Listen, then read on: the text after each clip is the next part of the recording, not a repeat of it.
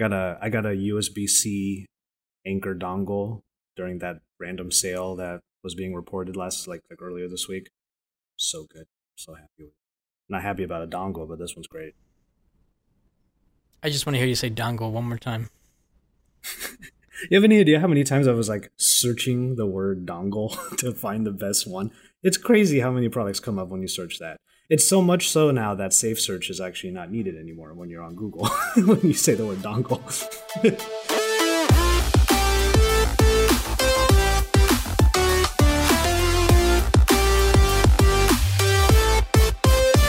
Hello, everybody, and welcome to episode 344 of the Weekly from Pocketnow and XDA Developers, recorded on Friday, the 8th of February, 2019. From cellular mergers to cameras in your stylus, potentially, it's all the technology that makes us go. And maybe also makes us spy, but we'll talk about that a little bit later. Hey, it's Joshua Vergara. What's going on, everybody? I got my tea. Everything is set up. The camera's looking pretty good, so I'm doing all right. We are not going to have Jaime on the show this week. I gave him a bit of a pass. He has a lot of work to get done before a lot of people are heading to New York next week because let's just say there's a lot of stuff that we're going to check out right before Barcelona, so take for that what you will. We do have with us today Brandon Miniman. As Jules wrote in our script, joining me today is the dad jokiest of dads, Brandon Miniman. Hello, I am playing with my new toy this week. Yes. It is a friend, it is a Mate, and it is 20, and it's professional, so it's the Mate 20. Oh, that is the Pro, okay. It looks a little big in your hands, if you don't mind me saying, but it just, it looked like the Mate 20. That's what somebody said, oh. Yeah, I hear that all the time. Just kidding, I'm sorry.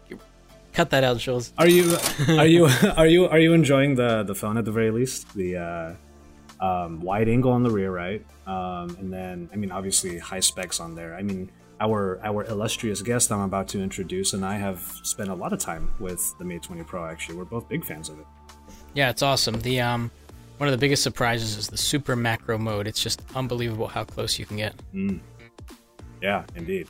Well, we might get a few thoughts of that from our guest this week. Joining us from New York, Brooklyn in particular, is Bored at Work himself, Enabong Ete.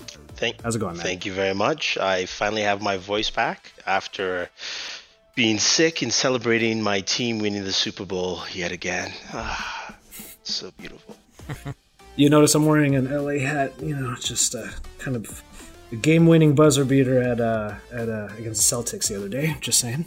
I know you got to take what you got to get, man. And it was Rondo. Just say. True. That is true. That is very true. Well, what happened to your voice? Why did you lose your voice? Was there like a lot of stuff going on? I was kind of sick last week and over the weekend, and then my voice was already raspy, and then I watched the Super Bowl at a bar with mostly Jets and Giants fans in New York. So it was basically myself, Sam, and 40 other people who were rooting against the Patriots. I was yelling as loud as possible. I can imagine. That was, I will admit, regardless of the outcome, that was actually a pretty good game. Like I was on the edge of my seat most of the time. Yeah, it was a tough defensive battle, but we are here to talk about other things other than football. Yes. Enabong, as you know, audience has been on the show before. We're so glad to have him back on. Thank you. Make sure you get into the chat as well. I do have the video right here. Jules will also be looking at comments in the chat, so make sure you let your voices be heard. And we'll go ahead and get into our stories for this week. We have a bit of we have less stories this week than we typically do. Sometimes we try to really pack everything in, but we decided to sort of get a little bit more casual with the number of stories. So we're going to go into a longer form discussion this week. So hopefully everybody will have plenty of things to say, and we would love to respond to your stuff in the live chat. All right, so one thing that I did want to have Jaime talk about had he been on the show was a recent video that he released on Pocketnow, and that was regarding the Razer Phone 2. Now, I will do a quick synopsis of the video, in his stead. Basically, Jaime was able to finally come back to the Razer Phone 2 and review it after having it for like 3 or so months. And to explain to everybody the reason why he hadn't done the full review yet, well, if it was supposed to be a gaming phone, he wanted the most gamer experience he could have on that phone. And it had to do with, in particular, a game controller, the Razer Raiju Mobile, which Jaime and I did receive a few weeks back. I think right around the end of CES, we were actually able to start using the Raiju Mobile. The Raiju Mobile has a clamp on it, has all of the buttons that you would expect from it. It does have an Xbox layout in terms of where the control sticks are and what the button layout is. And Jaime was super excited to actually try out games using the controller. Whether or not his experience was what he was expecting, that's a whole different story. The bottom line here is that Android gaming doesn't really have the support for controllers that I think a lot of people were expecting. But that's also kind of true for PC games. And I was hoping to get some thoughts from you, Enabong. You've used the Razer Phone 2. You actually are into a lot of gaming, and you have used that phone for extensive gaming, if I'm not mistaken. Mm-hmm. Yeah, I have. In terms of mobile gaming, which is something I'm trying to get back into, even though it's a very big market, it's one that as a gamer I'm not too fond of. It's, there are not many titles that fulfill my experience, but the Razer phone does handle that pretty well. In terms of cooling, in terms of frame rate, especially just, playing the games on the screen and having that really fast refresh rate does wonders. Now, I have also done a video on the Raiju controller, and it's a nice controller. I like the concept. It just feels a little bit too heavy for me. When you hold it, the controller itself, without putting a device on there, feels heavy, which is nice until you put a device on there. Then it feels like you always have to tilt it up. You've got this action where your hand's doing this rather than just resting to play. So you've got that with the controller itself. But it works well. It works well. Plus, you've got remappable buttons and all that kind of stuff in there. I think, when you mentioned support for controllers with Android games, because Android gaming is just like Android operating system, where it is free for all, aka, Google has not done a good job, I think, in saying this is what gaming should look like on Android. You have to wait per game basis for support. So Fortnite just announced that now they support controllers for gaming on Android. I think this was probably last week. So I think that's where a lot of the problem lies, because the way Google handles Android and also maybe gaming in particular it's kind of like, hey, here's a space, do your thing, and there's not a lot of fine tuning or control for that, because you would think controller support should be baked in, into the OS, kind of like Windows. Windows is pretty easy. If you plug in a USB controller, you're good. You're good to go. Whether it's PlayStation, Xbox, or even something like the Raiju.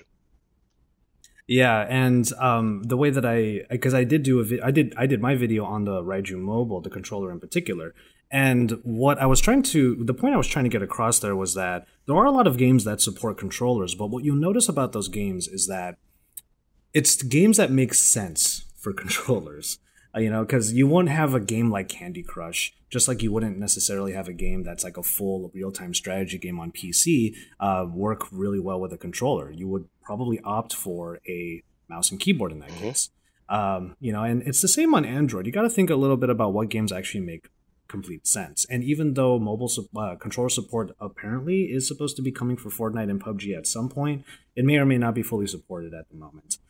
Brandon, some thoughts from your end, because are you a big gamer yourself? I wanted to ask Enabong a question, because I'm trying to justify the existence of these gaming phones, and he partially answered already. But isn't it true that a gaming phone is a good power user phone, and isn't it also true that a good power user phone is also a good gaming phone? I mean, that is a very good question, because devices like OnePlus, for example, right? Which in terms of performance is one of the fastest performing Android phones on the market. And when you game with the OnePlus, whether it was OnePlus 6T with the 845 processor, it was smooth. You didn't, of course, have that fast refresh rate on the display. I think the problem with gaming phones and gaming on Android is that there are not enough games, at least here, to fully justify picking up a gaming phone. So, maybe if a gaming phone were priced cheaper, like something like the Shark, for instance, where you could say it makes more sense because now that's just specifically focused on gaming, and its price point is, say, let's call it, can't remember what the Shark was, but let's say it's $500. Then you can kind of go, okay, all right, I'm buying it specifically because I want this kind of performance. The other thing too is that it depends on the gaming phone. So like the ROG phone from Asus is overclocked to give you high performance, and you can overclock performance per game. So games like Fortnite really take advantage of that because you can boost the performance as well as PUBG itself. So those are the kind of things. It's the minutia. It's almost similar to gaming laptops in a sense, but at least with laptops and gaming, the performance difference is so different from like an Ultrabook that you really want to go with that over a gaming phone compared to a high-end phone. So I think right now there's just not enough software to justify that whole difference. So for example, if you were playing Fortnite on an ROG phone and then you switch to a OnePlus 6T, you're saying you would be able to notice a performance difference that would impact your gameplay? I will be able to notice the refresh rate on the display. That's the biggest thing. I can see the refresh rate difference, and it depends on how good you. If you're like me, who is terrible at Fortnite, people have seen my gameplay. It doesn't matter. If you're a really good Fortnite player, it matters a lot because I think Fortnite is cross-platform, right? So you're not playing just against mobile users, right? You're playing against PC users as well. So that refresh rate comes into play because anyone who is playing with a mouse and keyboard is just going to take you out no matter what. It's also a longevity thing too, right? Because something like the ROG phone, like I have in my hands here, there's that peripheral that is a fan. So it keeps it as cool as possible for as long as possible. So there might be some other phones, not necessarily the OnePlus, but there might be phones that actually heat up the longer you play, the more intensively you play, especially if it's plugged in. Mm-hmm.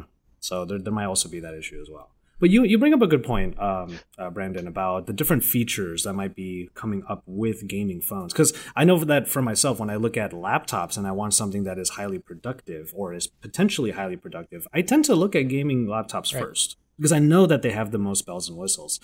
So we've already mentioned a few. We have the Asus ROG, we have the Razer, we have the Black Shark. There was actually the Nubia at CES. Are there any particular features in a gaming phone that you are really sort of clamoring for? What would be that killer feature that a gaming phone potentially has that you would want? It's got to be the refresh rate, like Anabang said. I mean, because in terms of like thermal performance and cooling, I think a lot of phones have gotten really good at it. In terms of battery life, a lot of phones have gotten really good at it. Speakers, front-facing speakers are kind of a necessity, but a lot of phones have just such loud speakers now. I mean, that it pretty much leaves refresh rate that makes the difference. That makes a gaming phone for the hardcore players. So, do you think that like the cooling systems haven't exactly like proven themselves as a killer app or a killer feature, rather, I should say? I mean, personally, when I use any one of my phones, and I've got a lot around here, regardless of what I'm doing, they don't heat up like phones used to. They do a really good job at staying cool. Granted, I'm not playing an hour of Fortnite, but I can't imagine that having a fan on the back of a phone makes a tremendous difference. But again, I might be totally wrong about that. I think to me cooling does play. I think Android phones do a better job because the iPhone does not cool well. Even though just because the last time I did a gaming video on the iPhone, in 5 minutes it started just getting warm. Android phones do a better job because most people are now using liquid cooling or pipe cooling on the semiconductor. And I think with the ROG phone with the fan, my experience, it's done well. I think I've played for maybe about 30 minutes or so. And I noticed the difference that it just felt cooler. Like it actually felt like a well ventilated PC build where you put your hand in there and it's just like cool air as opposed to just heat from your thermals, blowing up. So I think that is important. But for me, it's games more than anything else. Because gaming phones remind me of it says hardcore gaming, and just like gaming PCs. The problem is there are no games that take advantage of. I mean, there are a lot of games on mobile games out there. There are new games every day, but you don't need a gaming phone for those, right? It's tap here, swipe here, do this, do that, as opposed to anything that's pushing the performance, of these devices. Especially with the kind of chipsets we're having, we know how good the 845 was. 855 is supposed to have much better performance. Apple has a really good chip on theirs too as well, and so has Huawei. But I don't see games that take full advantage of, quote unquote. They say these can replace desktops, but I'm not seeing the performance there from games that can do that, and that's what I want to see. Okay, I've made the point a couple of times before that what I find so cool about mobile gaming is that we're getting so many ports of classic games like Final Fantasy games, Dragon Quest, or some other good ones. All the Telltale games, RIP to Telltale as a company. But what I love about that is that I could take a phone and just tell people who are looking to get into any forms of gaming and they want to play some of the classics that you can actually do it on your phone. Like, can you imagine back in the day you could have played Star Wars Knights of the Old Republic on the go? Like that blows my mind, and I absolutely love that. And that was kind of the point that I was trying to make, that there are some really amazing games that are coming out now on Android. Ragnarok M is an example. I actually have been playing Asphalt 9. I actually think that's a great game too. And they are awesome, but don't forget about the classics also, because this is like the perfect bed for those kinds of things. Just before we get into our next topics, I just have a couple of final thoughts. I wanted to bring up a couple of alternatives. I'll show mine off real quick. And then Enobong, I'm sorry if I didn't tell you about this earlier, but I wanted you to show off that SteelSeries. Because I've been getting advertisements for that SteelSeries, and it looks really dope too. I kind of want to check it out myself. You should told me. It's somewhere around here. You don't have to. Oh, it's on the other table. That's okay. You don't have to. I could go grab it. I mean, if you want. Okay, while you do that, I'm just going to show off this one here. This is one of my favorites, actually. This is probably my favorite controller of all time. This is a SNES controller retrofitted with analog sticks that also has shoulder buttons. Everything that you could ask for. At the very least, this is one of the best Switch controllers that you can get, but it works for PC and Android. I'm actually doing my video on this one today. This is the 8BitDo SF30 Pro. I freaking love this thing. And Enobong said earlier that the Raiju Mobile is a little bit beefy. It's a little too chunky. This thing travels. Like, this thing is awesome. I would bring this with me everywhere, especially with this MateBook that I'm using. A really nimble classic gaming setup. Yeah. But then there's this new one, brand new one that just came out that I think looks pretty sick. Yeah, it's the SteelSeries controller. This is it right here. It's a bit dull in terms of look, because it's like almost like black on black, really. But it's got more of the PlayStation layout, which I'm not the biggest fan. I'm just used to the opposing layout like that. It's a comfortable controller to use, though, and it's got Bluetooth, Wi-Fi. It's got a USB dongle, which on PC it's best to plug it in via the USB dongle. You just get better response time than Bluetooth. You can have some Bluetooth interference because it's just a proprietary Wi-Fi signal. Battery life has been good. And on mobile, it's solid. It works well. It works well with every PC game I tried. I think I tried about 6 games so far. Plugged in, it worked well. Mobile as well works pretty good. And it also it doesn't have a cradle like the Raiju. There's an attachment you can buy. It's I think like $10, which you can use as a cradle with it. But I do like the controller so far, and I've been using it on my PC games, even though I can use my Xbox controller, but I'm using it on PC games lately so far. Yeah. I'm so sorry, Brandon. I mean, I know that we're the gamers over here having their little side discussion. You guys are so lucky that you have the time to play games. Oh, we don't? Oh, no. I don't have We absolutely do not have the time. We just... This is what an enthusiast sounds like when they have... Or rather, a junkie sounds like when they can't get what they want. I mean, I'll put it this way. I have Resident Evil 2 installed on my Xbox. That's it. I'm still playing God of War. Let's never go there. And I just installed the Division 2 beta yesterday. Oh, nice. I still haven't touched it. And I know... There was also that, I don't want to get too far off topic, but like they also have the new Battle Royale game that I actually kind of want to try out. It's dope. Yeah. I did try it out for 10 minutes. I mean, it's free. I mean, how could I not try it? Yeah. But yeah, see, Brandon, this is what gamers sound like when they can't game as much as they want. Oh man. Okay, so I did have a couple of final thoughts on there, but actually, you know what? Why don't we go ahead and move into our next story?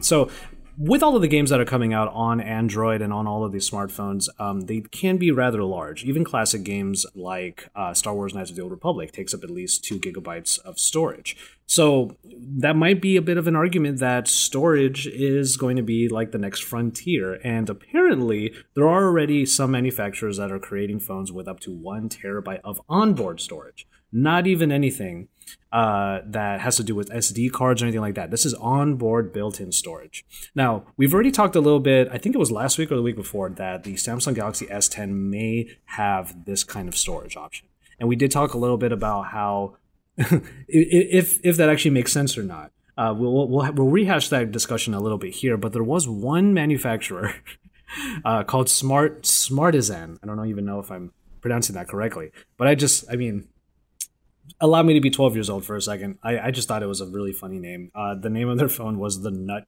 R1. So, I mean, what phone are you using? I'm using the Nut. I thought it was funny.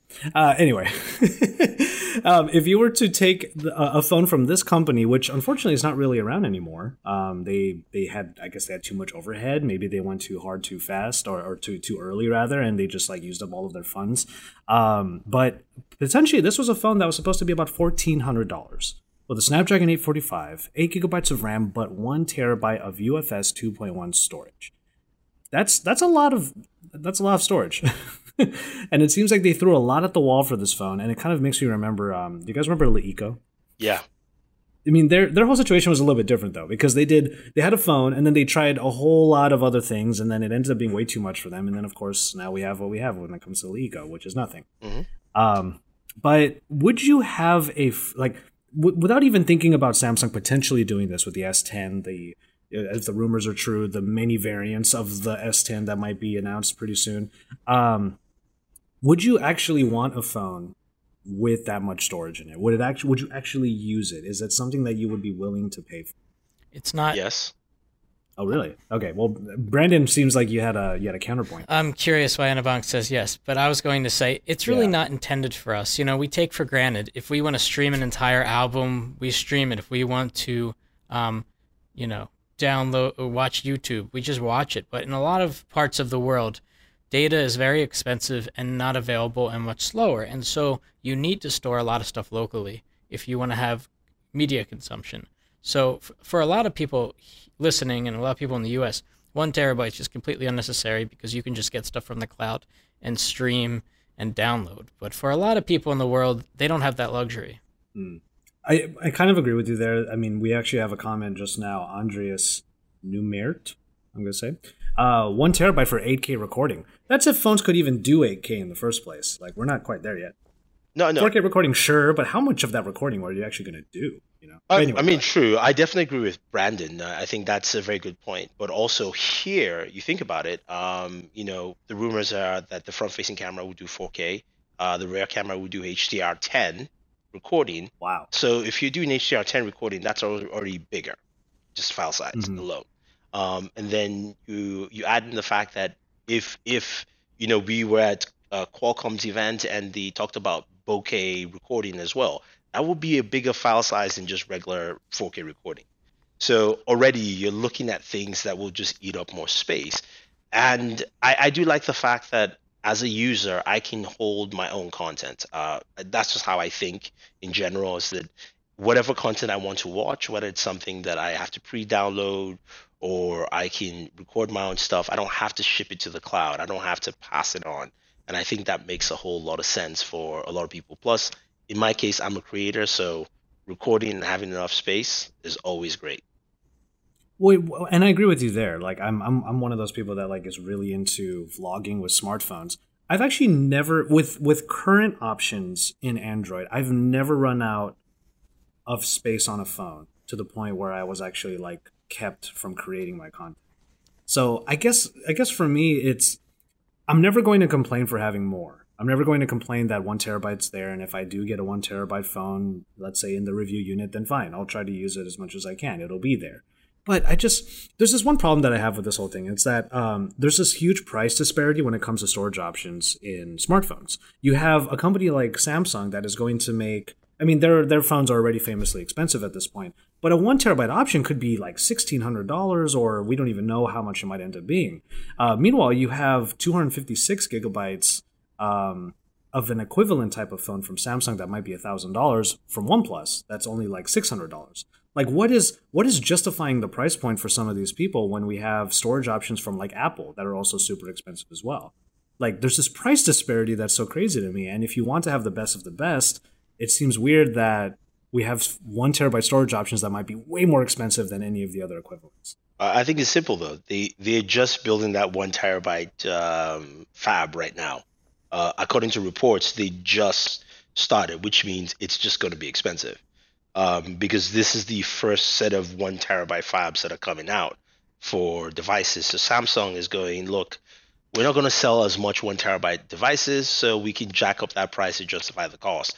Most people are going to buy 256 or whatever is that 128 256 price range buffer there. But for those who want it, to me, I would see that the reason that mentality works well is, if you look at what they did with the Galaxy Notes, a lot of Note users probably went with the 512. I'm guessing because I know a bunch who bought because Note users are considered power users, and they go, look, I want that storage, I want that use case. It might not work well for the S line, but I think, hey, if they're building it right now and they're creating those 1 terabyte memory fabs, then it's just going to be expensive because it's the first line that's coming out. They're the first ones doing it anyway. No one else is. What I find funny is, like, I feel like these features, including 1 terabyte hard drives, are going to be things that we see on phones. Phones always get the first thing, because I just received one of Huawei's media pads, and it has mid-range specs. And I keep thinking to myself, why don't we put high-end specs in a tablet or in a different form factor where it might make more sense for the type of niche user that wants to pick that up, who needs that power in that. Maybe they don't use it every single day, but when they do use it, they do need that power. They need that storage. They need that media. And I find it funny that this is the kind of stuff that we get on our phones, which end up becoming so expensive, but we never see those features anywhere else. What's interesting is that people associate high storage with future-proofing for some reason, and they're willing to pay a significant premium. They think, I'm just going to get a tremendous amount of space. For some reason, I might need it in the future. I don't want to have to get a new phone in 18 months, so I'm just, willing to pay a lot for 1 terabyte. I don't know why I need that, but, I'm going to get it. I might need it. I think to your point, Josh, is the fact that, to be honest, the only time you see those kind of big memory jumps are within laptops and cell phones. The two things you use the most. Tablets just are not that effective because you need to add accessories to fully use that tablet. Doesn't matter what tablet it is. Your cell phone, you pull it out of your pocket, you use it right there. Your laptop, you open it, you start doing whatever work you want to do. The tablet as a form factor is one where, even with Apple, right, with the new iPad, so many people raved about it, but if you look at people's productivity setups, they are like 3 dongles, a couple attachments before you start even doing any work. So I think that's why it makes sense for like laptops and cell phones, because those are the things that immediately you will pick it up and you start using that device and you go, okay, yeah, this makes sense. Yeah, I mean, and I see where you're coming from with that, and I do totally agree. It's just I could not stave away my disappointment once I turned on that tablet. I'm like, oh yeah, bigger screen. Oh, like what was it? The Kirin 600 or something. It definitely wasn't the latest one. But yeah, a couple of people in our chats, Mark C609 is supporting your thought. 512 gigabyte Note 9. So there you go. Good job, Mark. Even though he had a 64 gigabyte Note 8 before that, so big jump up there. Our previous commenter, Andreas Numert, hopefully again I'm saying it right, lossless audio formats, offline title support libraries, or title playlist libraries. That's true. Like lossless audio, I've not gotten into it whatsoever, so I get that. Raw photo file editing, raw photos also, that might be a big thing as long as it becomes an option in more of our cameras. So I get it that there is going to be this demand, but I don't feel like most people kind of understand that, at least not yet. But it's up to a company like Samsung to appease literally every type of user. So I guess that kind of explains it there. All right. So wherever the Samsung Galaxy S10 might end up, it might be on pretty much every carrier. I mean, that's the case when it comes to Samsung. But there might be one less that Samsung has to worry about, at least over the next 3 years, because there's a bit of a merger that's supposed to be happening. T-Mobile and Sprint are on their way to become one entity. And from the article that is over at pocketnow.com, what I notice here is that they're calling it the new T-Mobile. So I'm like, okay, fine. Like, that's fine. Just keep... Sprint's just going to like go by the wayside. But one thing that is great about this is that John Legere, who I think has done some great stuff during the Un-carrier era of T-Mobile, has pretty much said that over the next 3 years, which is potentially how long it will take for these two carriers to actually merge properly, Ledger, as Jules, okay, John Legere. I kept hearing Legere. Anyway, so even though a decrease in competition in the general carrier market might mean that prices actually go up, what John, I'll just say John, is trying to do is freeze prices to where they are right now for any customers that are on Sprint and customers that are on T-Mobile, so that over the next 3 years, while the merger is actually happening, their prices are not going to go up as a result of all of it. So one thing I want to ask real quick is, we all saw the Un-carrier stuff happening. I remember there was one story that I have when the first two Un-carrier moves actually happened. I think it was Binge On. I actually got to go to a concert that T-Mobile put up, and it was Zedd, Little John, and Bruno Mars. I was actually super happy that I got to go to that one at the LA amphitheater. It was so awesome. They've been doing some pretty awesome stuff, and I want to get some thoughts from you guys about like where T-Mobile has gone, what they've done to like change the carrier landscape. What carriers are you on even, Anabong and Brandon? I am on AT&T. I'm on T-Mobile. Okay, so you're on T-Mobile. Yeah. I'm the only one who has fully converted to Google Fi, I guess. Mm-hmm. I mean, as much as I love T-Mobile, I mean, I just couldn't justify having two different lines.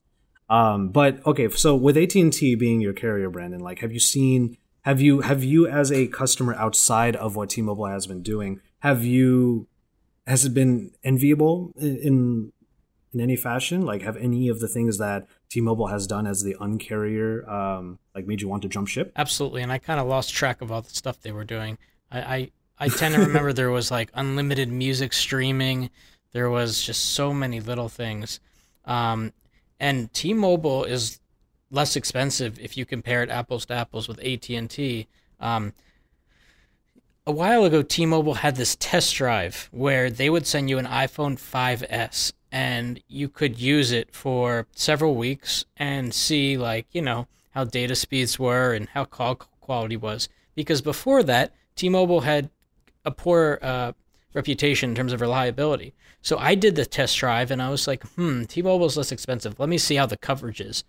And I kid you not, in this area in southeast Pennsylvania, most of the time T-Mobile did not work indoors, which is, you know, kind of a problem because I'm a human being and I go inside sometimes. So it was a non-starter. I'm sure it's gotten better since then, but I would love to switch to T-Mobile. I could probably save hundreds a year, but I stay with AT&T because their coverage here is bulletproof.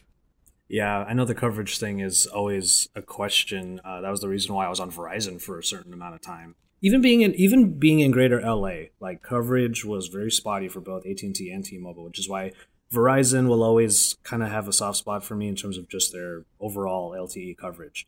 But in your case, Anabong, being in like metro, like New York City, isn't T-Mobile kind of king out there? Yeah, T-Mobile is Lord and reigns supreme in New York. Their speeds here are just bonkers. I've been a T-Mobile customer since 2003. I used to be a Sprint customer, and I left after some uselessness with Sprint.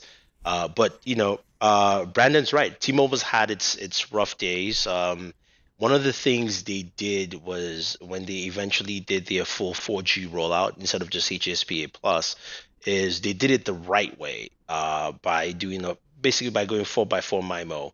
And the biggest thing now that has helped them is they now have a 600 megahertz bandwidth. So that, of course, because basically the reason why it just didn't work in apartments is because higher bandwidth is almost like, just call it high levels. It's higher in the cloud and it's lower. Plus, when they buy Sprint, and get all that WiMAX bandwidth for 5G, it would be insane. That's what they're going for. That's really why they want Sprint, because they've just got this bundle of stuff, not necessarily the customers, but they've got that bandwidth that they can push. Now, in terms of all the benefits, as a T-Mobile customer now, it's kind of customary to just expect something new from them. Because I can stream Netflix for free without using any of my data. I can stream my music as well. The other benefit is if I'm flying on any airline that uses Google Wi-Fi, I don't have to pay. I can just connect with T-Mobile, and I missed that. And it says only text. You can send text messages to people, but you actually can browse the web. So just a quick cheat for anyone. You just basically log in with your T-Mobile and you can browse the web with it. So those kind of things they've done well. And of course, they've got like the T-Mobile Tuesday, where you get to win stuff, discounts of movie tickets. I think they've done a lot of things to ensure that even though they've had gaps in service in certain areas, that customers feel very welcome, which is, plus again, you're looking at the price that they actually portray. But in places like New York, I used to live in Boston, T-Mobile has just been really good in terms of service, where my AT&T, for instance, my gigabit LTE speeds here, I get up to, the highest I've gotten is about 220, I think, in New York. For downloads, uploads around 100. How much do you pay, and how much data do you have for that price? I've got an older plan. I pay $70 unlimited, tethering, and that was what I used to pay too. I've got that old. I mean, my old plan was like $50 unlimited. I wish I still had that one, but it's $70 unlimited data, and the only thing that's capped is my tethering, which is 10 gigs. Yeah, I think I remember it. I think that was exactly the plan that I used to have before. Yeah, we have a lot of people in the chat talking a little bit about carriers abroad, and I wish if there was one thing that I do wish Jaime was here for, was the discussion on that, because I wanted to hear what carriers are like out in Honduras, which is obviously where he is right now. But if I could just shine a little bit of a light on what it's like outside of the US, I do know that carrier incentives, like what T-Mobile's trying to do with the Un-carrier movement and all that stuff, is actually really common in many other countries. Like, for example, now I'm not going to get into any of the actual like socio-political like implications of this, but there are carriers in the Philippines that will literally give you free data. You don't have to pay for anything if you're only browsing Facebook. So we don't have to get deeper into that, but I'm just saying that is a thing. So carrier incentives are nothing new. They're kind of new to the US, I will admit. T-Mobile is kind of pioneering all of that. But one last question before we get into our break, before we get to our last couple stories after the break. Do you get any worries about monopolies with this kind of stuff? You know, because we're seeing the loss of an old company like Sprint being merged into something, and now it's going to be T-Mobile, an even bigger company after that. Does monopoly or antitrust stuff ever worry you guys with this? I mean, I think in my case it does, because you just got the big three, right? You've got T-Mobile, Verizon, and AT&T, and who's to say that they can't come together to, set things a certain way, especially with 5G coming, because, I remember when I don't think you were there, but I was at Qualcomm and they were talking about 5G and how it is cost saving for carriers. The way they explained and did a breakdown was like, hey, look, because of this, just one aspect of 5G is the speeds, because of how fast it is, the fact that you can go in and download that 1 gigabyte movie or 2 gigabyte movie from Netflix so quickly and get off the network allows for other people to jump on. So it literally is streamline the process for the carriers, and they should actually be spending less money. But we do know very well that that's not going to happen. And again, with the kind of bandwidth that 5G produces, are we going to see that switch to home style internet pricing, or are they going to now give us different weird tiers? Now this becomes harder when you only have 3 companies instead of 4, or more companies that provide competition, where it's just now 3, where if AT&T sets a price that is somewhat okay. Verizon will just match, and then T-Mobile might just offer slightly less. Even though it's not necessarily price fixing, but now you just got this thing where all the prices are somewhat similar and not necessarily anything worth jumping or saying, oh, I've got a really good deal here, I can move. Any final thoughts from you, Brandon, before we get to our break? Yeah, I was going to say it does concern me about monopolies in this industry, because unlike any other industry, it's not welcoming to competition, because you can't just wake up one day and say, I'm going to start a carrier. You'll need hundreds of billions of dollars. And it's just like, it's basically not possible. In other industries, whether it's mobile phone operating systems or PC hardware or really anything else, if you really wanted to, you could get into an industry if you had enough funding. But to create a carrier to compete with AT&T and Verizon is quite literally impossible. And so it does make me nervous that these guys with the big power will have too much power and not the benefits of a market economy where other people can come in and compete. Yeah, I agree. We're gonna have to see what happens. I mean, even then, after 3 years, we don't know what's going to happen. I'm just going to be a bit of a pessimist and say probably the prices are going to go up anyway in 3 years. But at least until then, you might have the prices be where they are. You're right though, Brandon. Like people can't just wake up and just like try to become a carrier. Like there was literally one business here. I just want to. This is funny. This is why I just want to say it real quick.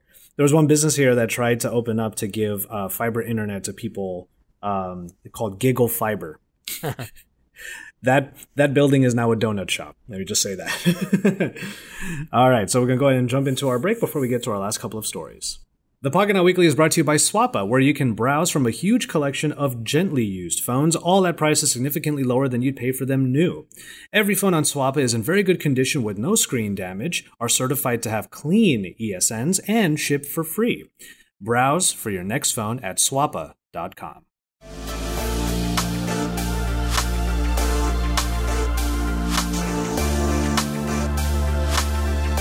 All right, Brandon, I know that you have, as usual, you have to get out of here in a few minutes, so I just wanted to check in with you real quick. We do have a couple of stories that are coming up, but if you have any general thoughts that you wanted to share with us, go for it now.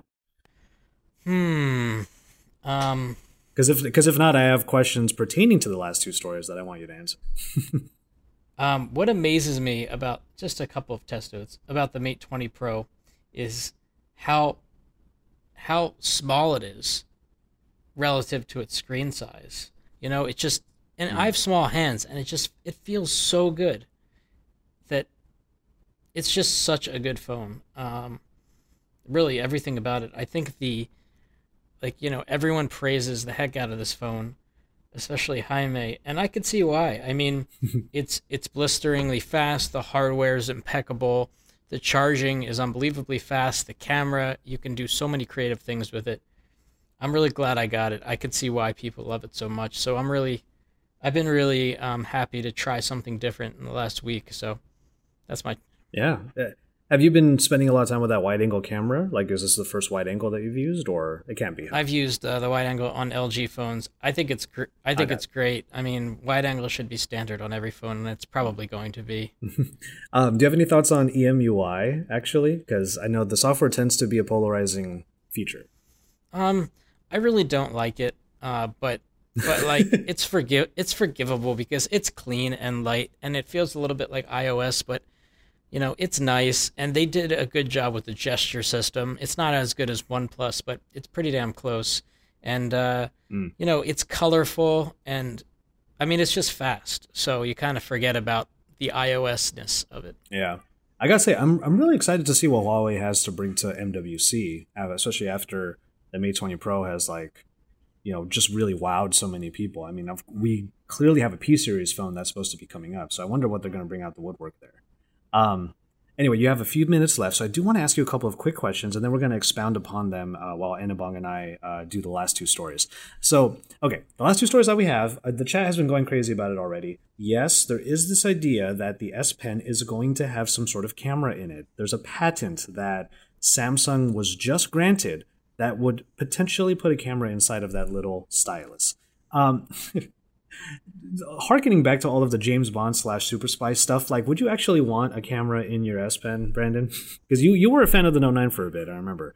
Would a camera actually add to that experience? If they can get the optics right and the battery life, I think it would be actually really cool because you can take it anywhere that a phone might be too cumbersome to take. So think of like a concert or like a family event. Just to take, a camera in your pocket that's the shape of a pen. I mean, it's super lightweight.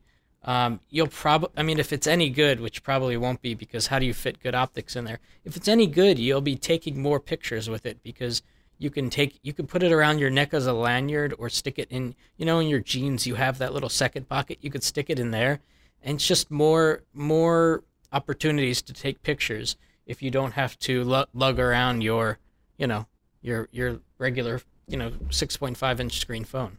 So, well, okay, and you know what? Now that you brought up all those points, we'll just get into the greater discussion, and then Brandon, you can pop out whenever you need. But like you just talked about all of these scenarios where a camera inside of a really easily pocketable pen would work. But what situations would you actually want to take a picture using an S Pen like that?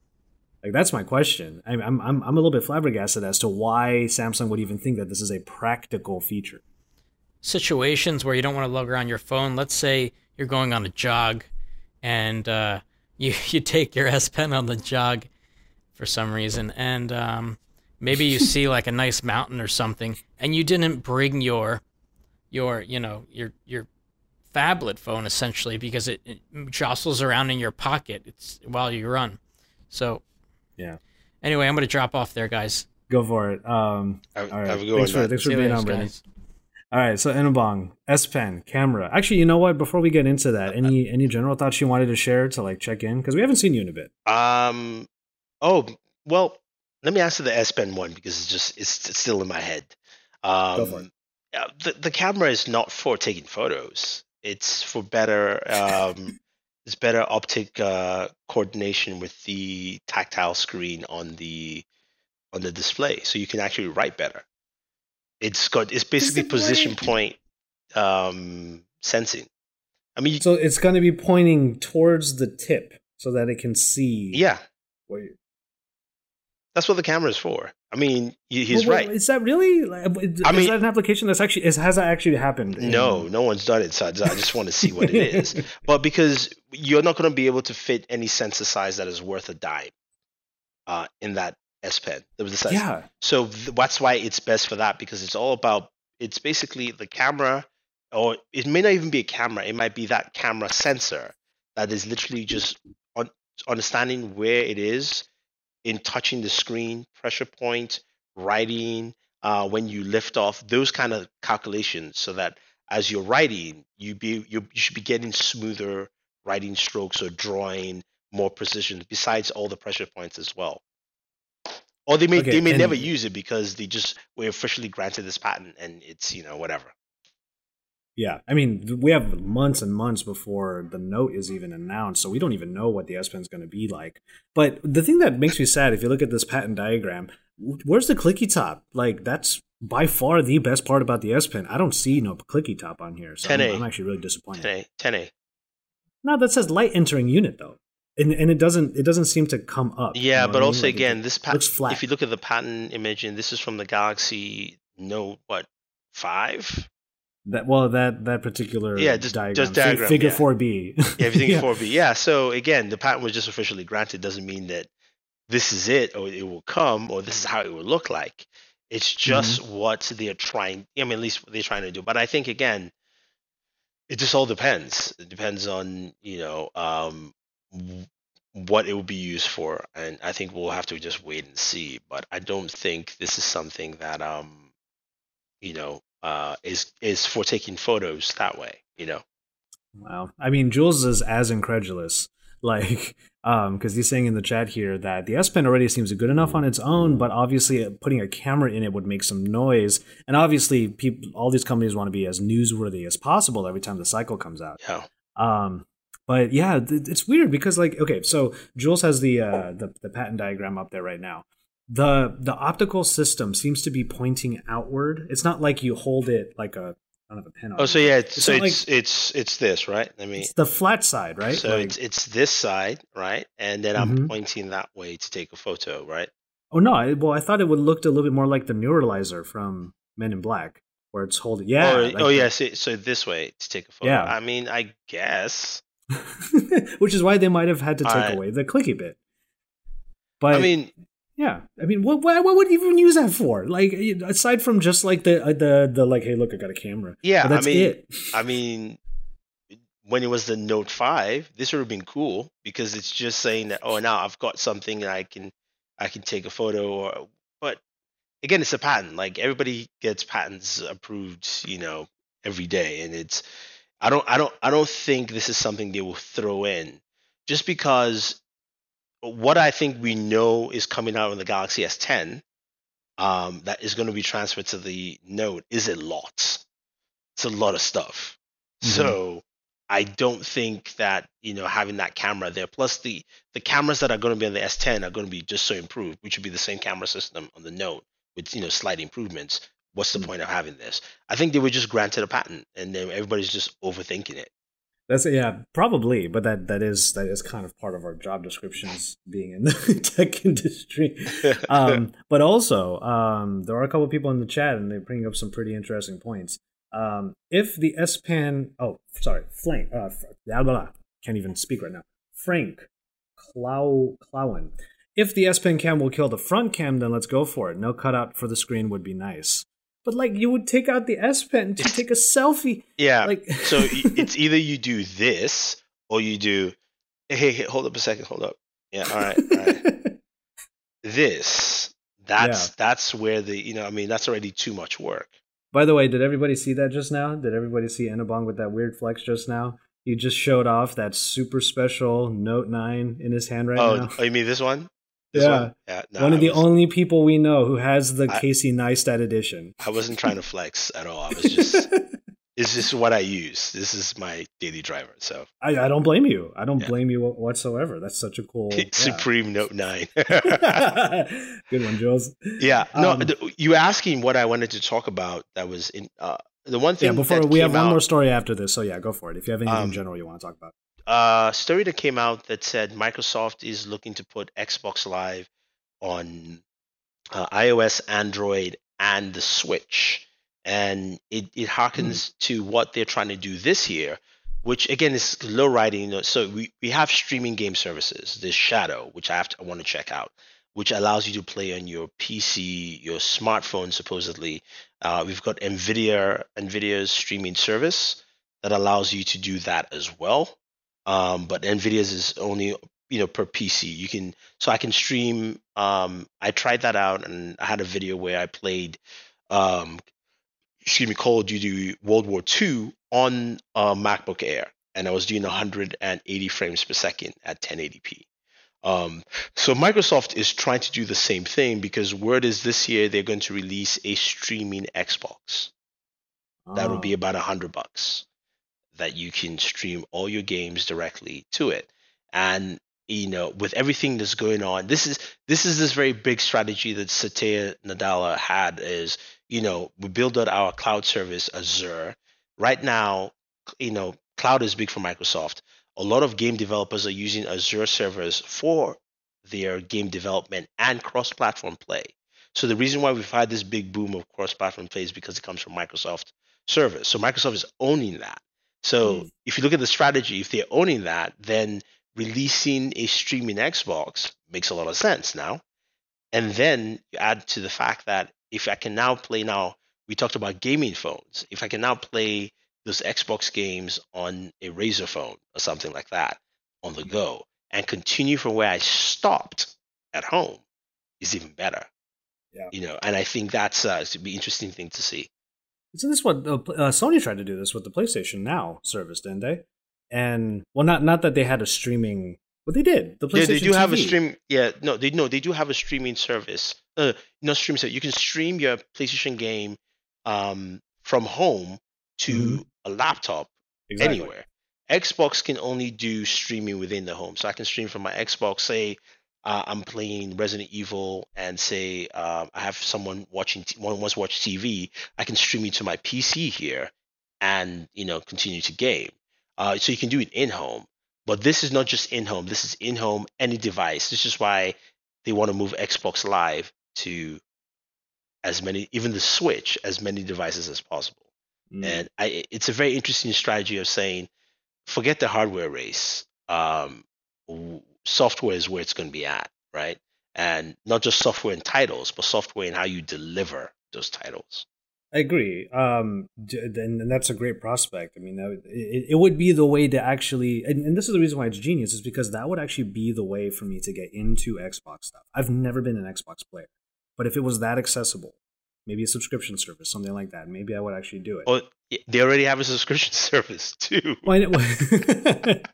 It's funny, right? They have an Xbox subscription service where it's $20 a month for Xbox One S plus Xbox Live, and then I think it's $40 a month. I could be wrong. Somebody would correct me, for the Xbox One X. So I can see. So when they started that, a lot of people were kind of like, "Oh, why?" I'm like, "This is their plan to get you to just subscribe to the streaming box. Is $100. You either pay for that immediately, and you're done, and then you pay like $20 a month for all access to Xbox games." So it sounds like you're kind of into this like potential future of ours, where, like, let's say you have a low-end PC, but you have the streaming service and great internet. You could still play AAA titles. Yeah, I mean, you're playing AAA titles at 1080p. I mean, me personally, I would still have the Xbox that does the 8K at home because I have to. But I think for everyone else, like you said, for someone like you can now go, okay, yeah, I'll get the streaming box to play the Xbox, no problem. Or I'll just pay the $20 a month, and I can play on my phone. I can play on my my laptop, and it doesn't matter what laptop I have at this point now, right? Because you're just streaming. Exactly. I can do that, and then when you're now adding 5G to that whole aspect, down the line, whether it's 2021, where at least we'll probably have most places have 5G by then in the US, then being able to play those games is just a matter of like picking up your phone and going, I want to play Gears of War. Bam, done. Okay, let's do this. And that's it's a very interesting place now, because as you've seen all these things come together, where it's server stuff, 5G, mobile devices, all come into like one cohesive framework. Yeah, I think I'm excited to try it out. And even though I might not be the biggest believer in because you want good quality, and also not everybody has really good internet to begin with, so it might not be easy for this streaming service to actually take off for most people. That is. Check out Project. Google also has theirs as well. I tried. I tried to sign up. They never invited me in. Oh, I got the invite. I used 3 different Google accounts and I signed up. Nothing. I was so mad. Did you use the one for your YouTube account? Because that's what I used. Okay. Yeah. I use all of them. I have 3 different Gmail three different Gmail email addresses, and I use all of them. Nothing. Sorry, man. I wanted that Assassin's Creed Odyssey. Anyway. Okay, so we have one final story, very, very light one. I hope everybody has enjoyed the show so far, as we kind of, we like I said, we brought down the number of stories because we wanted to make sure that we were actually going into discussions for each of these things, a little bit more focused in terms of the things that we're talking about. But now we're going to get very unfocused. We're about to get very distracted because there are 59 new emojis coming out soon. It's time to start not talking in English and only talking in tiny pictures that are on our phones.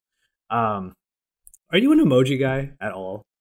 I've got into emojis lately. I mean, you realize most people don't realize I am not that young. I may look like super fresh here, but you realize when you have to communicate with, like my cousins, for instance, or people, if you're talking to people who are younger than you, in my case, and a lot of people text.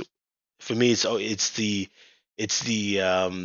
Urban Dictionary of finding out what every abbreviation is. Oh yeah. So I actually prefer emojis because they are just I know what it is. Like I know at least if you give me say 100 emojis, I can automatically look at it and understand 90%, 95% immediately, as opposed to somebody just giving me IRK or whatever, short abbreviation, and I'm like, I'm supposed to know that. So I'm cool with emojis, but um, I think it's just a matter of time where we just have to find that balance of like, how much is too much. Yes, because that was really my thought here was, while I'm not going to be, I too have only recently gotten to emojis, and it's honestly only because of the person I'm dating. That's really it. Like she uses Isa Rodriguez over at GadgetMatch. She uses emojis fairly often, and I got into using it more often.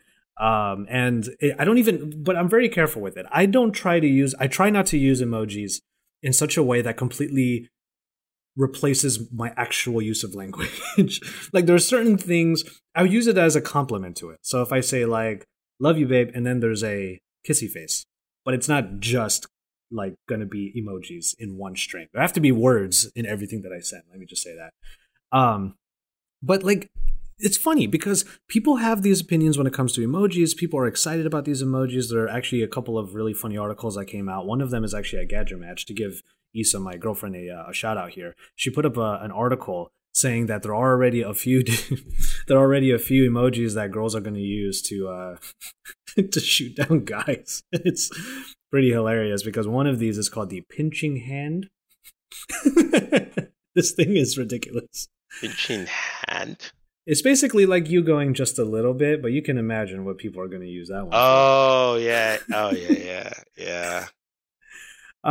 Which I thought was the yawn is funny. Mm-hmm. Yeah. That's pretty funny. Oh boy, that emoji is gonna take a lot of. Oof.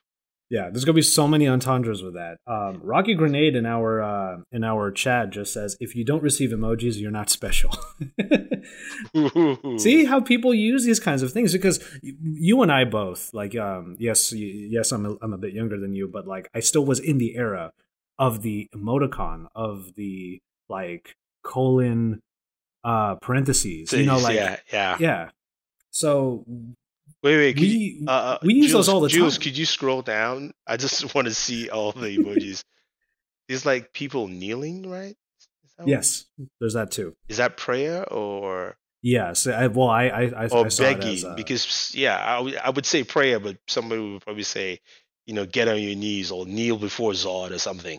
So.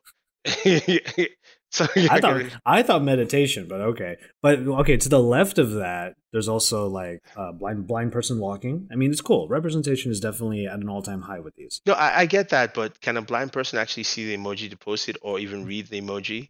Yeah, like what situation would that actually make sense, Like when you're trying to describe somebody to a friend of yours that, oh, my friend is blind, for example. Wouldn't you just say my friend is blind? Or would you actually just send that emoji to them and be like, he's this?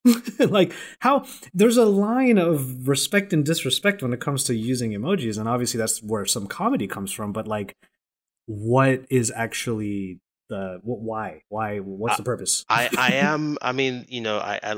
like the prosthetics, but it's cool that they have wheelchair and power wheelchairs. Like, yo, I upgraded. There's also a chair, just a brown chair. Yeah, it's way to the right. And then stethoscope. Okay, fine. I personally am a fan of the waffle, but I think donut is way better than waffle. And then there's a butter emoji, which I'm actually really happy about. #keto. Even the butter one has so many connotations already. I can think of. Oh God. I mean, it's just so funny to me. And then there's even one here that I don't even know what it is. Like, is that a pearl? Oh, that's a clam with a pearl. Okay, never mind. There's a melting piece of ice. Like, and it's just funny. Like, yeah, stop sweating. That's what it means. What does? I say stop sweating. You can't take the heat. Oh, okay, that's true. So like emojis, like the digital slang, which is fine. Do you have any emoji that you always go to though? Like, is there one that you always use all the time? I mean, it's laugh out loud. I laugh a lot, so it's like that's pretty much it. True. The crying one, right? Crying one, yeah. It's pretty much my go-to emoji. And then like facepalm because people do a lot of foolish things. Well, that's when the yawn emoji is going to come in, and then just imagine the amount of shade on Twitter that people are going to be able to give with this kind of stuff. So wait, who makes who's the emoji? Like, is there like emoji organization that everybody has? The Unicode organization. Okay, all right. Yeah, I had no idea. Official Unicode, yeah. I had no idea. It's such a throwaway term because like you use your computer, you see the word Unicode, and you're like, oh, that's just what it's writing with. But no, it's an actual like conglomerate, like association or organization or something. Multinational lobbying group featuring tech companies and Bahrain and some other countries, as Jules is saying in our chat. Yeah, probably the only one out of all of these new ones that I would use very often is a sloth. Because if someone's like, hey, did you get up yet? And sloth. Did you get any work done yet? Sloth. Yeah. That's probably what I would use. Like, I'm just chilling right now. I'm chilling. Sloth. Sloth chair. All right. So let us know what you think about all of these emojis using the hashtag PNWeekly as well. We have some people in the... We actually have people in our live chat right now having discussions about how young or how old other people are. Which is hilarious because this is really funny about how emojis make this happen. Yeah. I remember when I was 4 back in 2008. Damn. I never used emojis even though I'm 14. My goodness. Yeah, it's crazy how our language, our digital language, has been evolving over the years. But you know what? It's on that note that we're going to go ahead and call it on this one. Our theme music is Bloom by Minerva, courtesy of a royalty-free license with Argo Fox. You can learn more about that in the episode's description. From our crew, you can follow them on Twitter. Our producer extraordinaire, Jules Wong, is at Point Jules. Brandon is at Brandon Miniman. And Jaime, I will still say, even though he wasn't here, he's at Jaime_Rivera. You can look forward to his daily tonight and also the daily recap tomorrow. I am, of course, JV Tech Tea. You know me. I'm JV. I love tech, and I love to drink me some tea, as I have been this entire show. Pocket Now is on Pocket Now at Twitter, Facebook, Instagram, and YouTube in English and Espanol, where you can find more news on the Pocket Now Daily and Pocket Now Audio. I also made a mistake.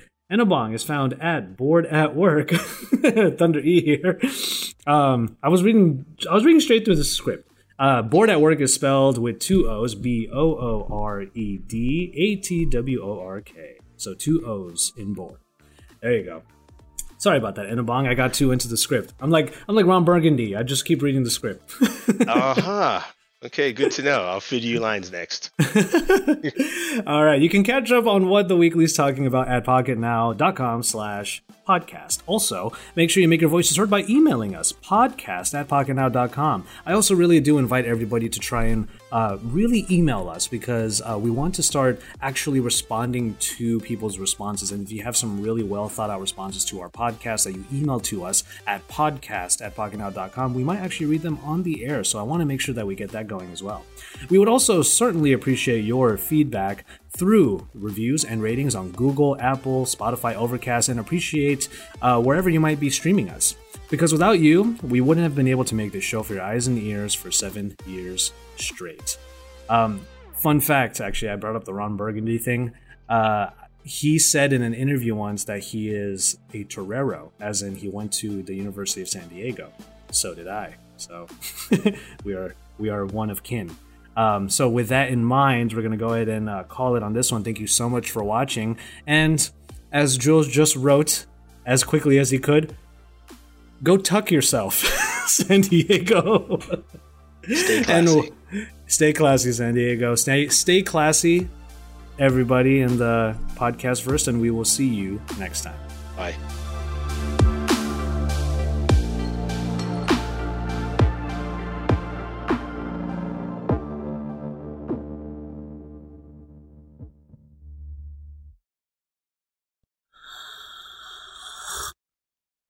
There it is. Oh, it's there? Because our live badge is not, yeah. It's live. Jules is, we've got 102 people live? Watching and waiting. Really? Yeah. Oh, okay. So the ASMR, did everyone see the ASMR tea drinking just now? Yeah. Sure did. These are the best. I love it. Okay.